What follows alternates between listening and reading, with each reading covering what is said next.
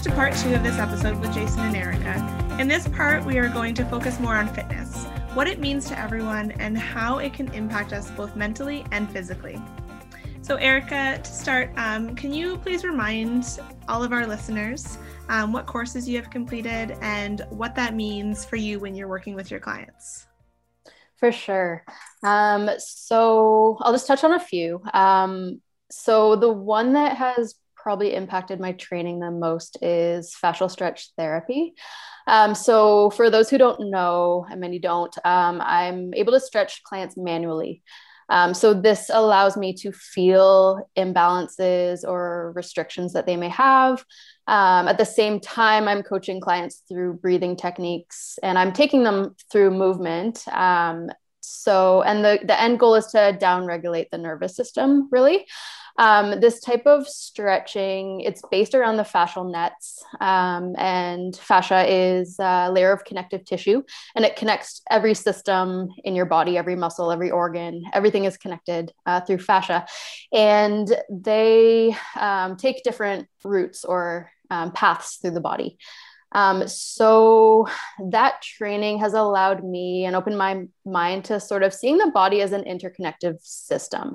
So my approach with every client is not to like train a certain muscle or stretch a certain muscle. I'm really looking at the entire body as a whole.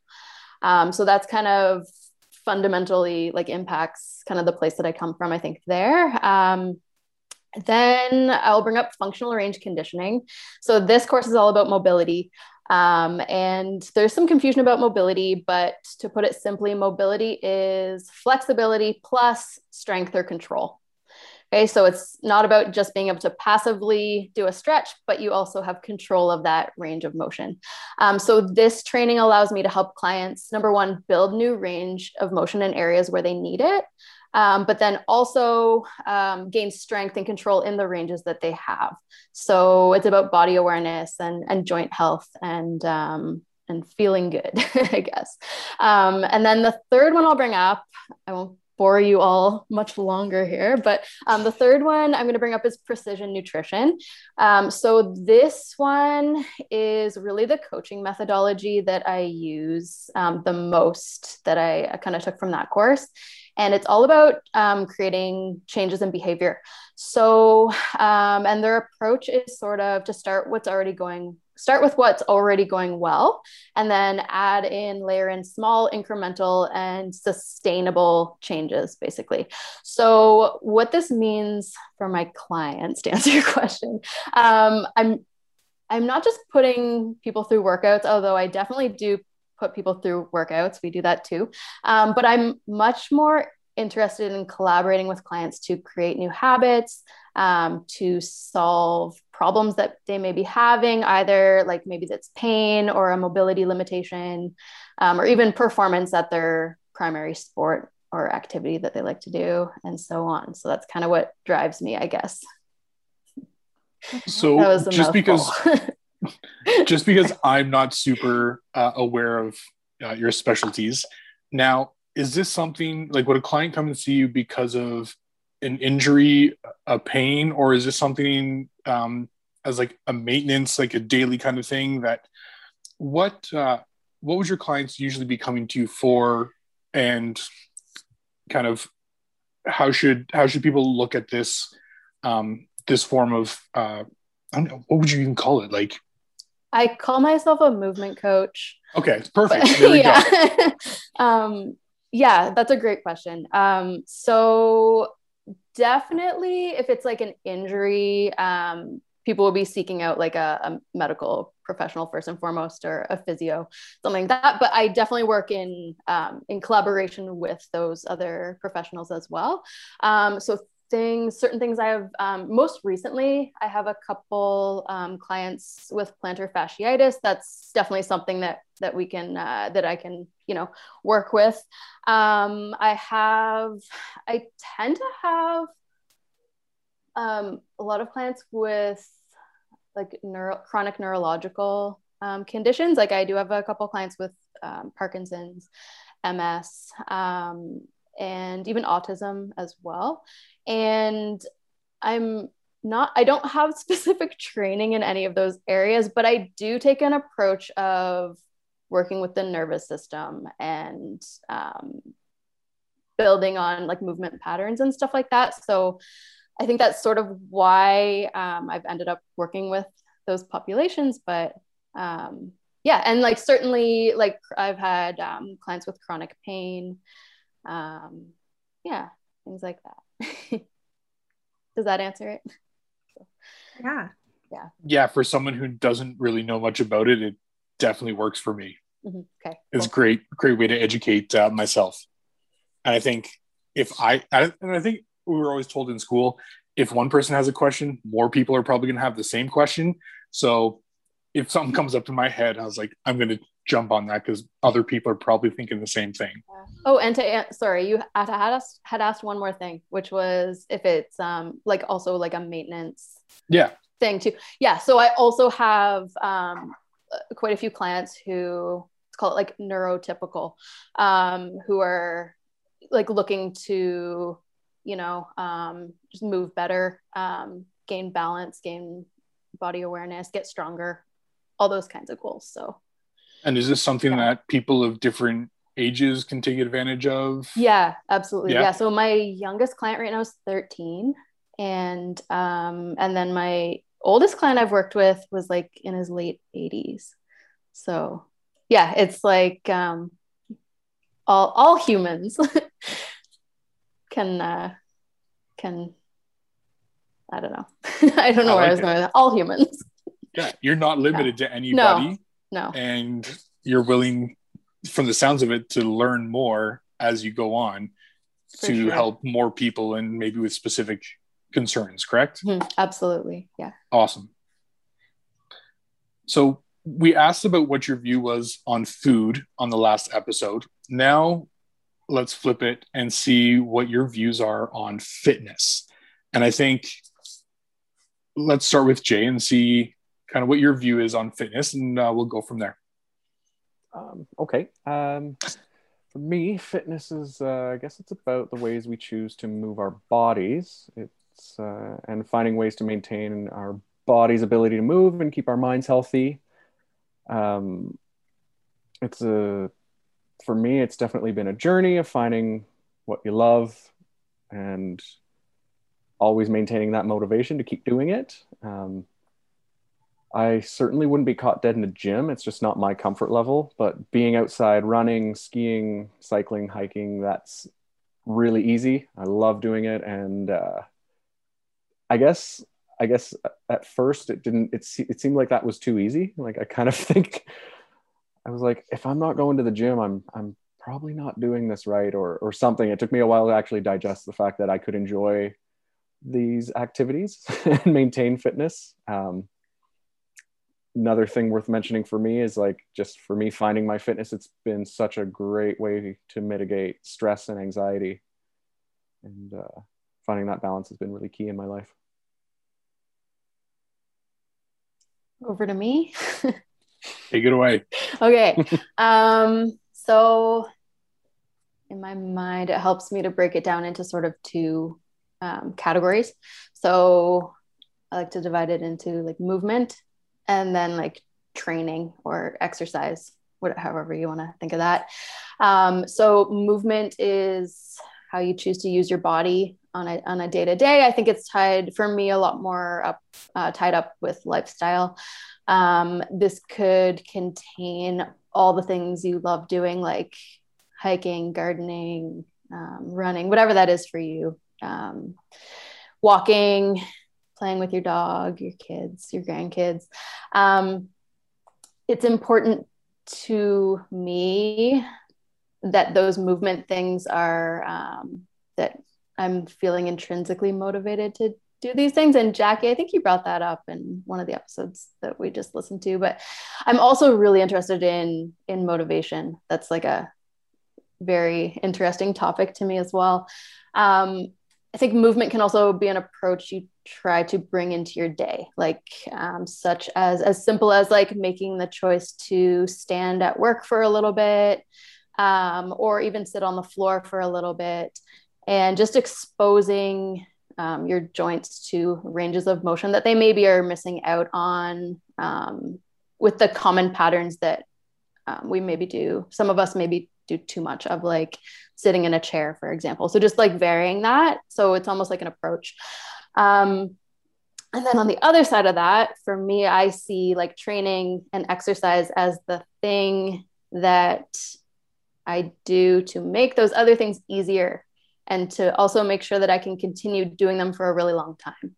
So that will be like whatever the needs are of the individual. So that could be making sure you have the proper mobility requirements to do the things that you want to do, or maintaining strength to be able to get up and down from the toilet when you're 89, or climb the stairs, or even like get up and down from the floor. And as we age, those things, like we maybe take them for granted, but they're like big deals. So yeah, that's kind of how I view it. That was a lot. Erica, my heart is like bursting with joy here, because you've said so many things, and I'm like, in my back, I'm like, yeah, go girl. I'm very passionate about movement, more so than food. Sorry, Jay. And I love all the things that you've said, and just, so I teach. And one of the things I tell my students is, so I'm an athletic therapist. And when I teach, I say, why do people, what's the number one reason they go into long-term care? And they're like, I don't know. And I'm like, they can't get off the toilet, which is a squat, right? Mm-hmm. And so maintaining that 80-year-old is so important to keep them out of long-term care. You, when we emailed you, you mentioned, this is just, it made me so excited when I see this quote, and I hope you don't mind, I'm going to steal it. You mentioned that you view fitness as an invention by humans to compensate for the fact that we are no longer using our bodies in ways we had before. And I love that because I think fitness is a 20th century invention. Jay, you said you don't like to go to the gym. And so you're kind of saying that we're designed to move and we don't. So we intentionally put it back in their lives. And I love quotes. And one of the ones I always tell my students was said by an orthopedic surgeon, Dr. Bill Standish, is movement is the breath of life. So I have a two-part question. Why is using our bodies so important? And what are the pros and cons with intentionally putting fitness back into our lives? So Eric, I'm going to start with you. Why is using our bodies so important? And then Jay, I'm going to flip that over to you once Eric has answered that question. First, I just need to say I just don't want you to misquote me. Those are not my original ideas.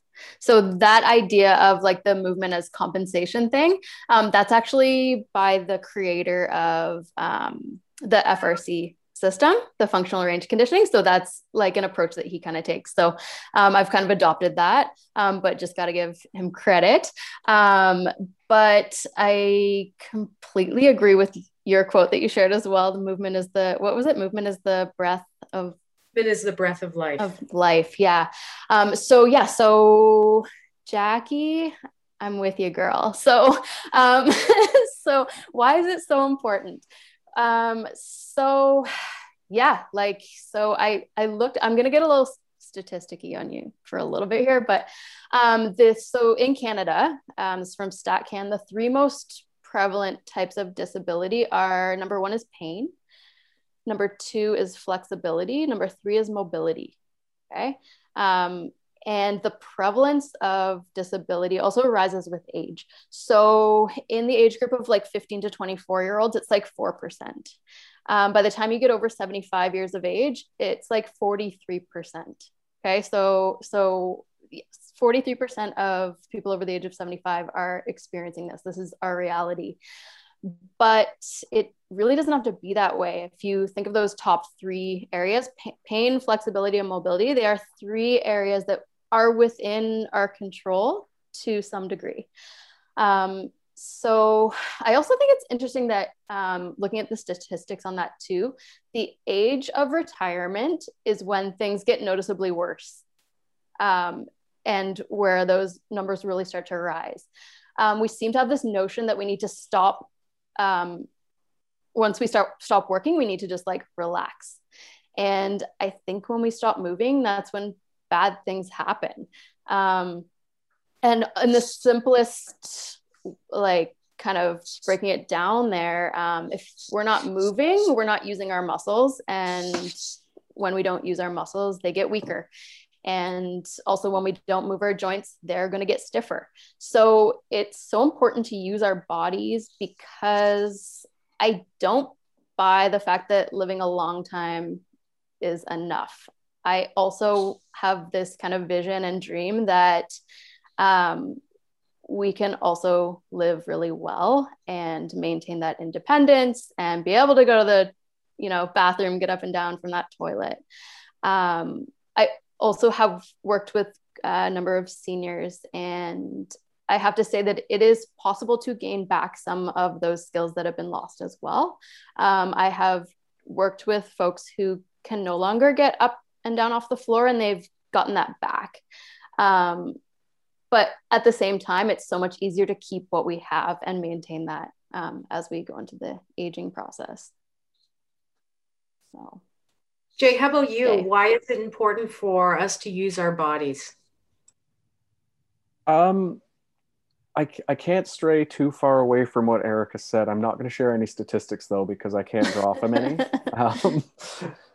But I mean, I like, in layman's terms, if you don't use it, you lose it. And I'm always really inspired by seeing some older folks who are really active and have never really stopped moving. I have this. Oh my gosh, can you talk about your Uncle Roger? I was about to. Okay, yeah. Thank you.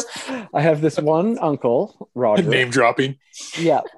And he's 87, I believe. He's in his late 80s. He still downhill skis. He lives in Caledon, and he bikes to Orangeville almost every day. He cycles, and he's more active than most 20-year-olds that I know. And it's sort of funny, like, within my family, sometimes people are like, oh, Roger, he's so crazy. Like, I can't believe he's still doing these things. And they act like it's some fluke. And it's like, no, Roger's been doing this his whole life. Like, he just didn't stop. He never stopped. And yeah, there's a few people I've just seen that are so inspiring. I have to bring up another story of a man who just came into the restaurant this past weekend. And he just had his 98th birthday. And he drives from Caledon to Mono Center. He meets his family there. And he has a cane, but he zips up the stairs. He walks across the dining room. He has a hearing aid, but otherwise he is completely independent. So much so that he met his 70-year-old son for Father's Day this past weekend, and his son's bike broke down, and this 98-year-old man had to help his son with a broken down motorcycle. And it's just these incredible outliers in our society that are super inspiring. And like Erica said, I think we do have a lot more control over our destiny in some way. I know for me, I mean, on the trail on this weekend, we were hiking, and there's an older couple, and I kind of looked at them, and you make those jokes like, oh, it'd be nice, if we were them when we were older. I'm like, no, I would love to be them when we're older. I was like, they were crushing it. And I was like, so are you guys having a good time? She's like, the downhills, just not for me. The uphills, I like those. I was like, atta girl. I loved it. She was great. That's awesome. Can I ask you, Eric, thinking about your job as a chef, what are the pros and cons with intentionally putting our fitness back into life? And then I'm going to flip that over to you as well, Erica. So, Jay, what are the pros and cons with intentionally putting fitness back into our lives? I mean, it's really about finding that time and making it part of your work-life balance. If I've had to work very hard to create some boundaries in my career, especially early on in my career. I was very committed to my work, and working 60, 70 hours a week left zero time for fitness. And I just let that happen for a few years, and it really came crashing down on me. And I kind of rebuilt my life around having these spaces. For me, it started with buying a mountain bike and just sort of like, I need to leave time on the weekend to go and get my ride in. And then I found other little things that piqued my interest. But yeah, ultimately it was having the boundary. The con is maybe that, yeah, it's going to eat into some other time of something that you might enjoy, a hobby. But if you're lucky, you can try to make fitness your hobby, like I've tried to build my life around, be it biking or hiking, trail running, whatever you can do. Find something you enjoy. I love it. That's exactly what Tracy Stewart talked about last week in our podcast. She said, whatever you do, she's an Olympian. She said, just do whatever brings you joy. So I love it. Mm-hmm. Erica, what about you? What are some pros and cons with intentionally putting fitness back into our lives? So pros are it's within our control. We can make the choice to, or make choices that will keep us mobile and strong. And then the pros of that as a result are going to be huge. Everything we talked about, keeping independence, all of those benefits. Cons, I can echo what Jay said a little bit. It can be hard. It takes effort. It's hard to add something in without letting go of something else sometimes. And I think we are kind of designed that we, I don't know. We are designed to want to conserve energy and relax. That's kind of our go-to. So it can be difficult and take constant effort to keep motivated and make the choice to do that. I think the other con that kind of jumped out to me is from like an adaptation standpoint, especially if you haven't been active and then adding that back in, there is always the risk of doing a bit too much too soon and ending up with an injury. So just being mindful of taking it slowly and gradually, I think, because that doesn't have to be the case, but that would be the only other con I can kind of think of. So when both of you are working with your clients, whether it's in the food or the fitness industry, what are the kind of questions that you ask to try to get into their heads? So like to try to see their vision of a restaurant or how to understand their fitness goals or recovery plan? I can start with that one. Definitely questions that seek to understand people's intrinsic motivations, understanding what they love to do, and understanding why as well. Helping people uncover their true why, I think, is like a good thing to draw upon down the line when things get tricky and when it's not as easy or you're having trouble finding that motivation, right? So my goal is always just to understand why their goal is important to them first and foremost, and then create a plan together that fits within their life, basically. Yeah, that's perfect. Jay, is there any questions that you ask your clients to kind of get a better understanding of what they're looking for? It's pretty rare that I work one-on-one with people in that way, but I think as a chef, you sort of have to be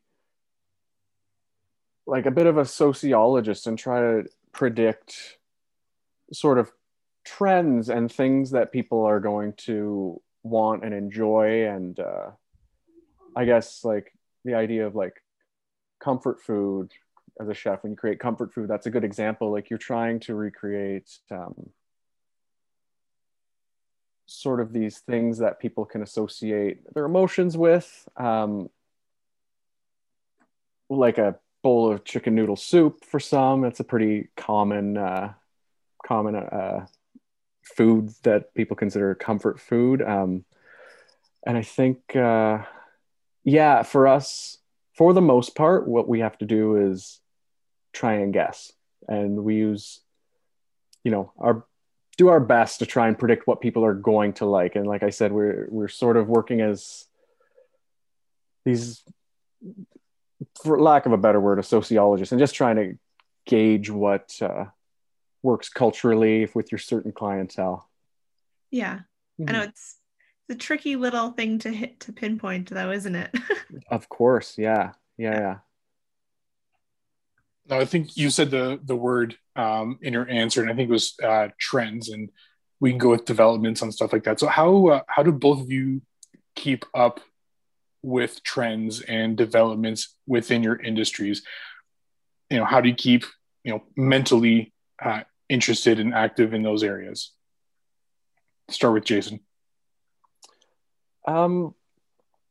Just keep reading and finding reference material. I'll never forget when I was interviewed for a job by one of my idols.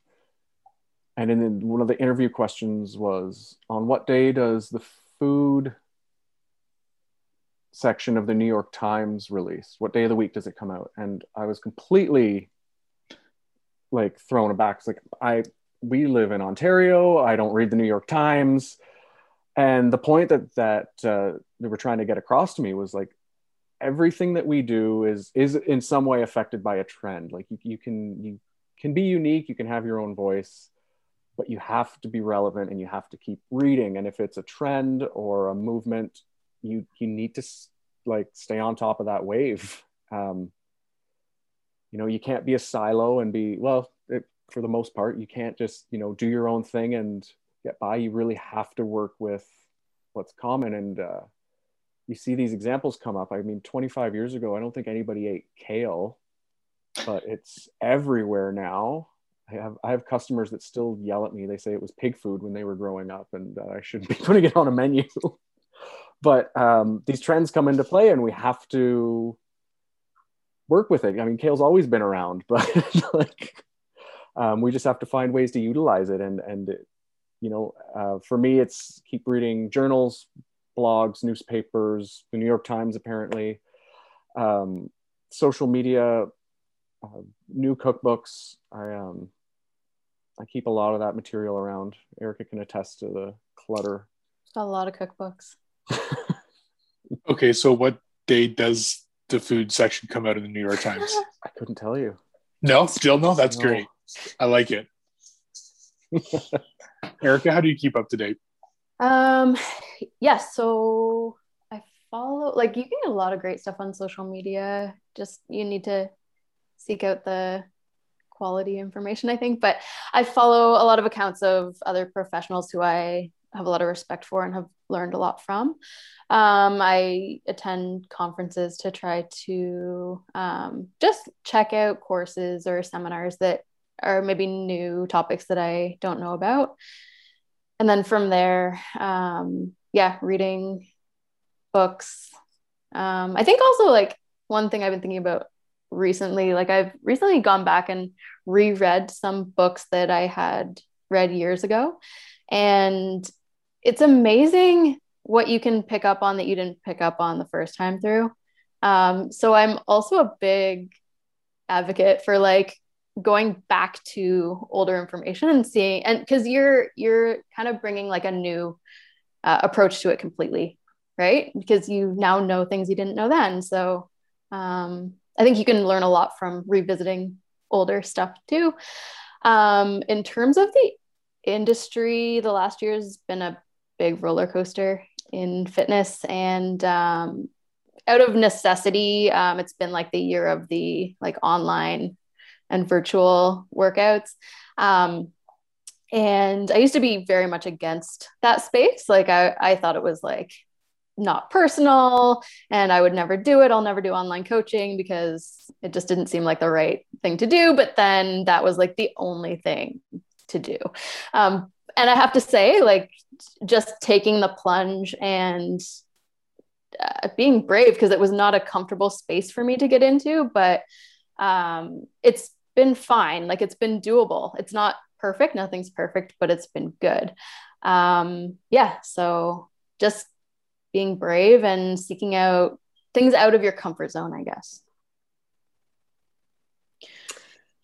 Erica, I had a t-shirt that I actually wore out, and it was exercise with the IS emblazoned in larger font, medicine. And I literally wore it out because I loved that t-shirt because it was like my motto, exercise is medicine. You mentioned that you work with a lot of clients who have chronic pain. And can you describe kind of some of the benefits? Because I think most people think if I'm in pain, how is movement going to help alleviate my pain when, maybe my pain or injury was caused by movement?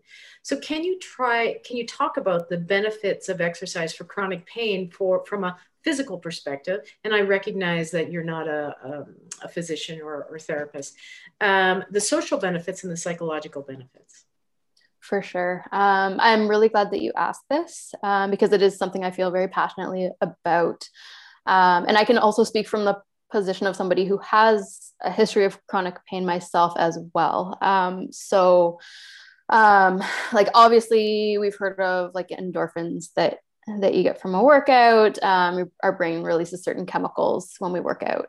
And that can be, give you that good feeling after a workout. But I think that there's something to pushing through a workout.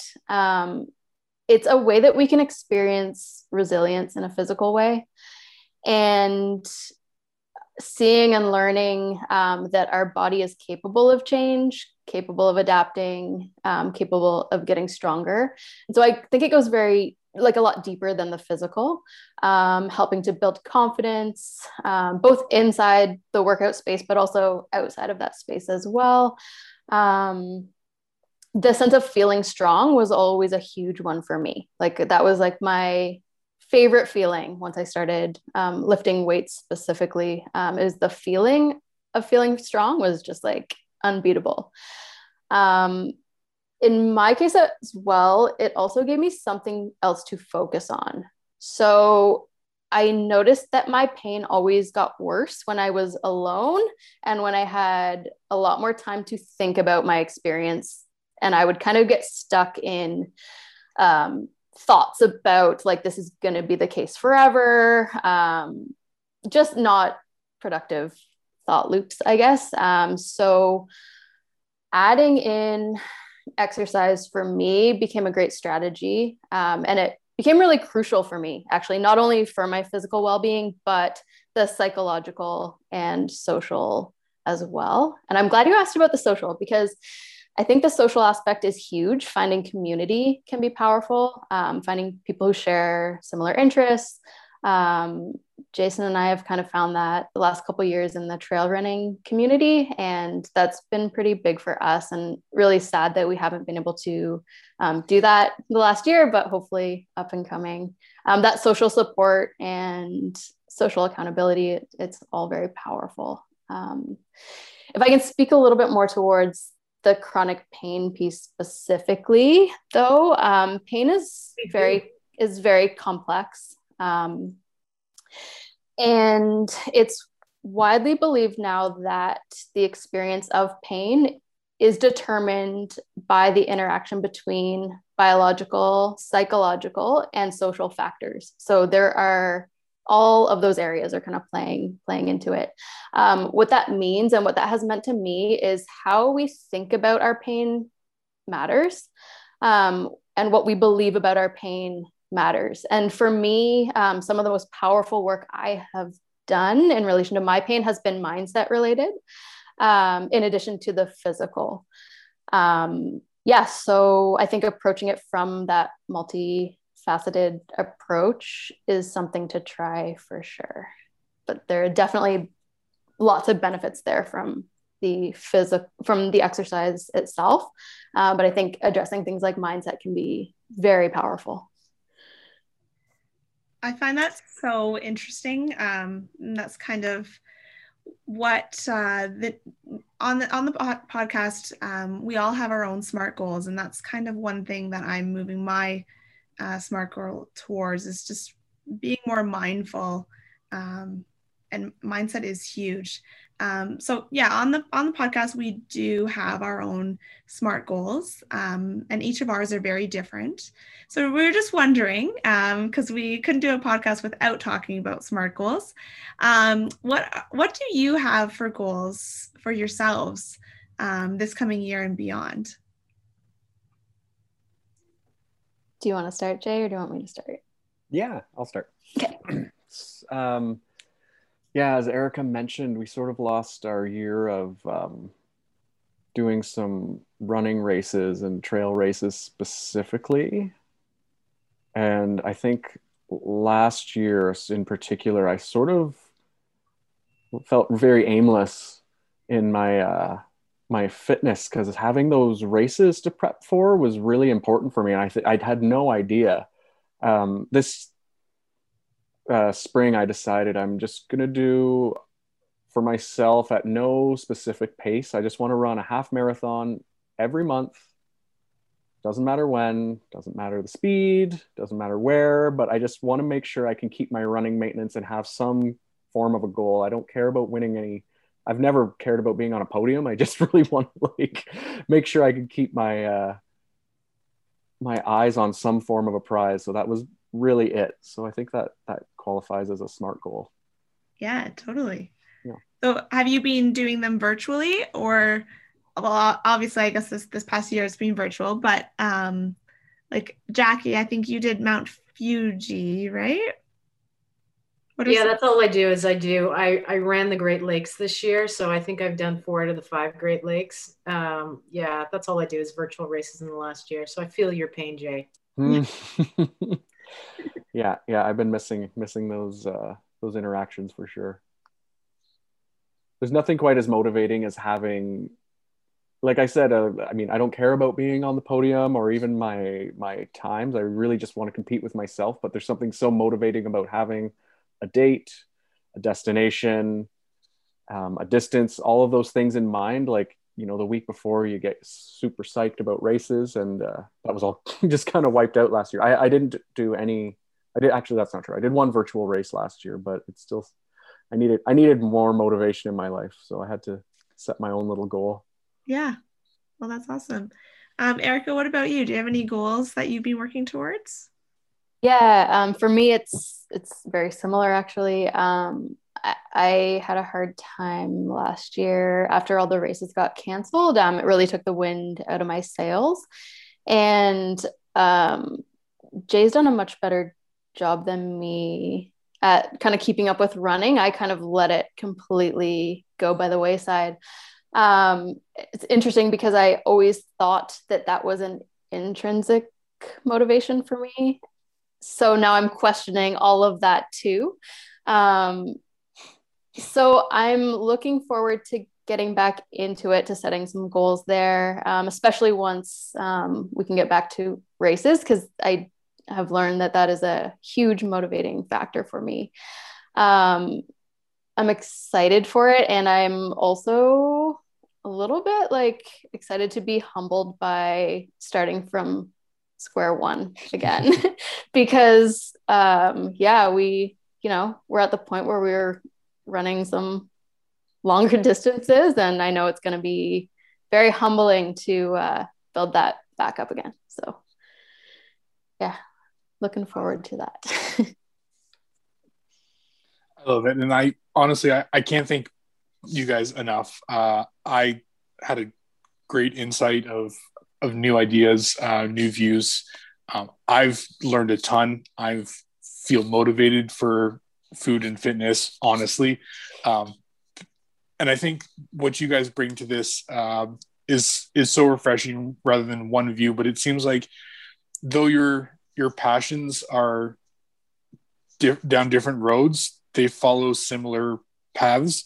And I'll tell everyone, but I sent the email out before and saying one of the questions was, why are you passionate about your partner's things? And you guys were both singing each other's praises, and I can clearly, and it's great because I can clearly tell that you're working together and respecting one another in the things that you do. And I think that's very important, not just for you guys, but for anyone who's in the food and fitness community. It's great to keep both things you need to be passionate about and something that you need to respect the other with. So thank you so much for coming on. It's been great to have you. And, before we sign off, let people know where they can find you, what you're doing, all that kind of stuff.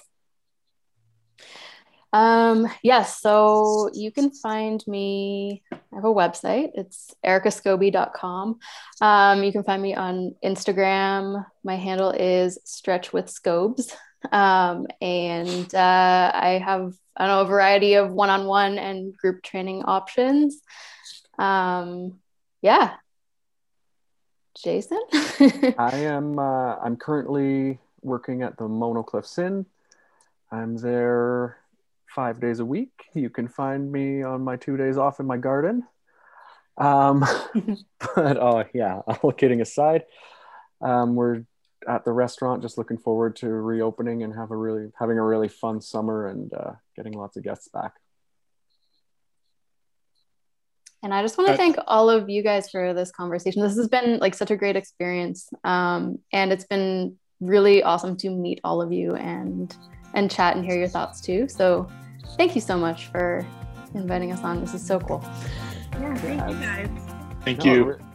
So we've been talking a lot about moving and motivation and keeping things going. But I think this week we should try and take an opportunity to talk about those times where we unplug, where we relax, where we have to hit pause every so often. And I know, Jess, you've made this part of your goal for the next little while. So let's start with you talking about kind of how you unplug. What do you do to disconnect and to relax when you can? Yeah, I really have been trying to make it just being more mindful and giving myself that time to unwind, because I do work in front of a computer online all day. And when I'm not on that, I'm on my phone checking texts or Instagram or whatever. So I really do try to unplug and unwind. And for me, before going to the gym allowed me that, because I could leave my phone in my bag. I wasn't checking it. And now that's where it's really hard for me, because I love yoga, but I'm not experienced enough to just put my mat down and go for it by myself. So at home, I do the online, but the problem when I do online is that if I get a text, I still get a notification and I end up looking at my phone, not doing yoga. So when I'm unwinding, I really do try to find those times to unplug. So I will leave my phone at home and go for a hike with the dogs. Or sometimes it's not even being active. Sometimes it's just getting away. So in the summer for me, we do have a camping trailer, and we try, this summer, actually, we've planned it out where it's almost every other week that we're going away. So I'm guaranteed 2 days of just sitting outside and enjoying nature. And if my phone dies and I forget my charger at home, it's not the end of the world. It's actually way better because I'm not glued to a screen. So that's 2 ways. But I also, my little guy, he's this summer, he's already learned to bike without his training wheels on, which is awesome because now he can keep up with me a little bit. So we've been going on a lot more bike tours around town. So it's just finding those moments for me to get outside because I'm away from my screen. And yeah, just breathe it in and relax a little bit. What about you, Jackie? Yeah, this is probably the worst thing that I do. I'm not very good at it. In fact, I'm horrible at it. And pandemic has made it even worse. My brain is always going someplace else. And I, like you, have, this thing, my phone beeps and an email pops up, and it's been horrible for me. And I'm not like, I'm horrible at doing this, at shutting things off. And we had Tracy Stewart on last week, and I remember an old boyfriend of hers saying, "Can't you just be?" And I have difficulty just being. But there's 2 times that I've discovered that I can just be and totally throw all my energies into something. And I play guitar. And if I play guitar, it's 2 hours. It's 2 hours of just me playing my guitar, singing. By the way, everybody leaves. So that's an opportunity for me just to unplug from the world. the second thing that I've discovered is mountain biking. And the people I mountain bike with are much better, but it's the mono-deferent track. And to me, it's pretty difficult because I'm going over stumps and I'm doing hairpin turns, and I'm so absorbed in what I'm doing. I have to 100% focus on what I'm doing. And an hour goes by and I'm like, oh my gosh, we've been biking for an hour. And so for me, it's training my brain to focus only on one thing. So that's something that I've got to relearn. I was a huge reader and I struggle with reading now. I can't stay focused. So that's going to be kind of my goal for the summer, is focus on one thing at a time. So I'm not doing very well at it, but that's kind of what I want to do this summer. Dave, fill us in, buddy. What do you got? Well, I mean, I think for me, it's hiking, getting out in nature and kind of not hearing the hustle and bustle anymore. And I mean, this weekend, we were fortunate enough to have a 4-day weekend, and, right before that, garbage sleep, like just absolute garbage sleep. And it was kind of stressful that week or the day before. And Joe woke me up and she's like, "Hey, do you want to go?" And I was like, yeah. She's like, are you feeling motivated? I'm like, no. She's like, "Do you still want to go?" I was like, yeah. She's like, "Okay, do you want to actually go?" I was like, yeah. So then we finally got there, and like, as soon as we stepped off the parking lot onto the trail, it was like, I felt completely better. And, after your legs are burning and all this kind of stuff, it got to that point where you're like, yeah, this is where I'm supposed to be. And for me, it's the outdoors. I've always enjoyed, even as like a kid, like water's like my thing, oceans, streams, ponds, lakes, whatever. And I think a good thing for us this year is we got patio furniture that like we can spend a lot of time out on, and that we've really enjoyed. I mean, I think over those 4 days, the only time that we were inside was like to shower, to sleep, and to prepare some meals, and everything else was spent outside, listening to the wind through the leaves. And like, that's my thing. And I love it. I'm so happy that we live in the area that we live, and the place that we live. For me, it's perfect. And I'm super happy about that. That's awesome. Yeah, it's good. Thank you. You've given me some fodder to practice on. So thank you. No problem. But I want to thank everybody else for joining us this week, for listening. And until next time, we're going to talk food. We'll talk fitness. And we'll do it together. Thank you for watching and listening to this week's episode of the Food and Fitness Podcast. Join us next time when we talk with Amanda Stockley-Hulse, who is a certified athletic therapist with a master's degree in rehabilitative science and former head athletic therapist with Field Hockey Canada, as well as being part of the core medical team for a variety of games, such as the Pan Am Canada Games, Invictus Games, and Indigenous Games, to name a few.